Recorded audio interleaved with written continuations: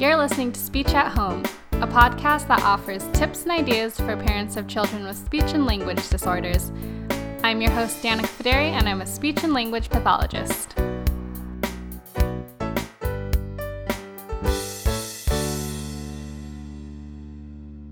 Welcome back. You're listening to another episode of Speech at Home, and in this episode, I'll be talking about two different strategies that you can use at home to help expand your child's language. So these two techniques are expansion and extension, and these are great techniques to use if your child is speaking in, let's say, two-word phrases. So if their phrases sound like baby cry or duck swimming or bird flying, then these are going to be perfect techniques for you to use. And these two techniques are very simple. They're also very similar. So the first one is going to be expansion.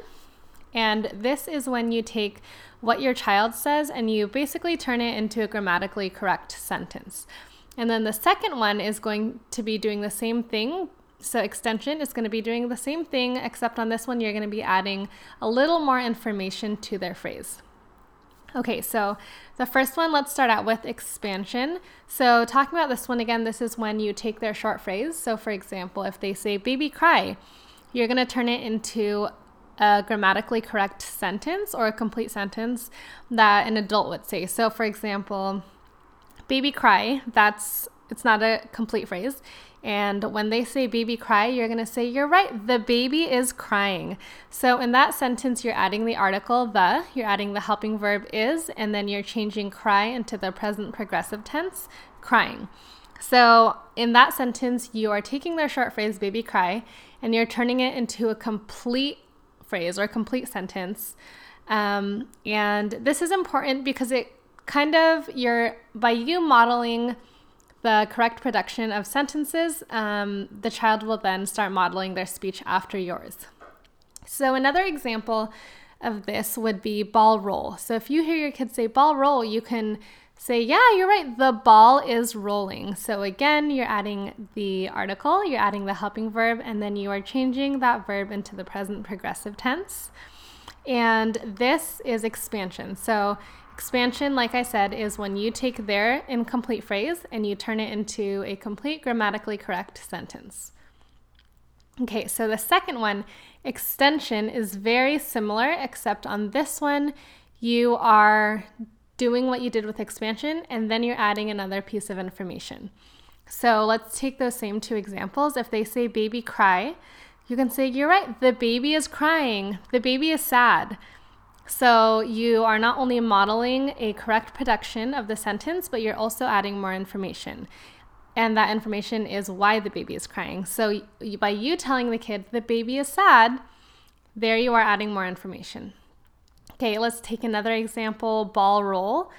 If they say ball roll, you can say the ball is rolling, the yellow ball is rolling. Or you can say something like the ball is rolling, it's the yellow ball. So there you're adding more information by talking about the color of the ball. So again, like I said, very similar. It's kind of easy to get mixed up, but expansion is when you're expanding the sentence, turning it into a grammatically correct sentence, and then extension is when you're doing that, but you're also adding another element or you're also adding another piece of information. So let me talk about two more examples, just so it's a little easier for you to differentiate this, but it also doesn't matter if you know the difference. What matters is if you're using them or not, because either way, it's going to help your child and it's going to help them expand their utterances. So let's talk about another example. Let's say dog barking. If your kid says dog, or if your child says dog bark, you can say the dog is barking.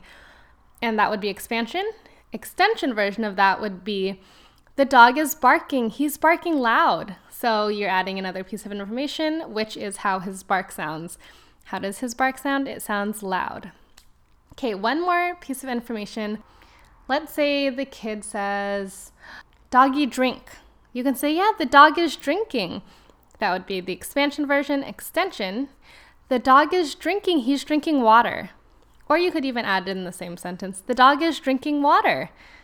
So there you are, again, with two more examples. And Like I said, they're very similar, very easy to get mixed up, but just as long as you do them with your child, know that you're helping them. And like I said, one of them is changing it into a grammatically correct phrase, and the other one is just adding a little more information beyond that.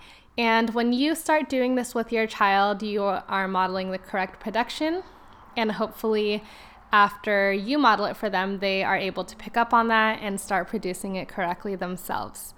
So those were just 2 quick tips on how to elicit or expand your child's utterances. I hope you enjoyed this episode and you were able to take something away from it. Listen in next time. Thanks for listening to Speech at Home.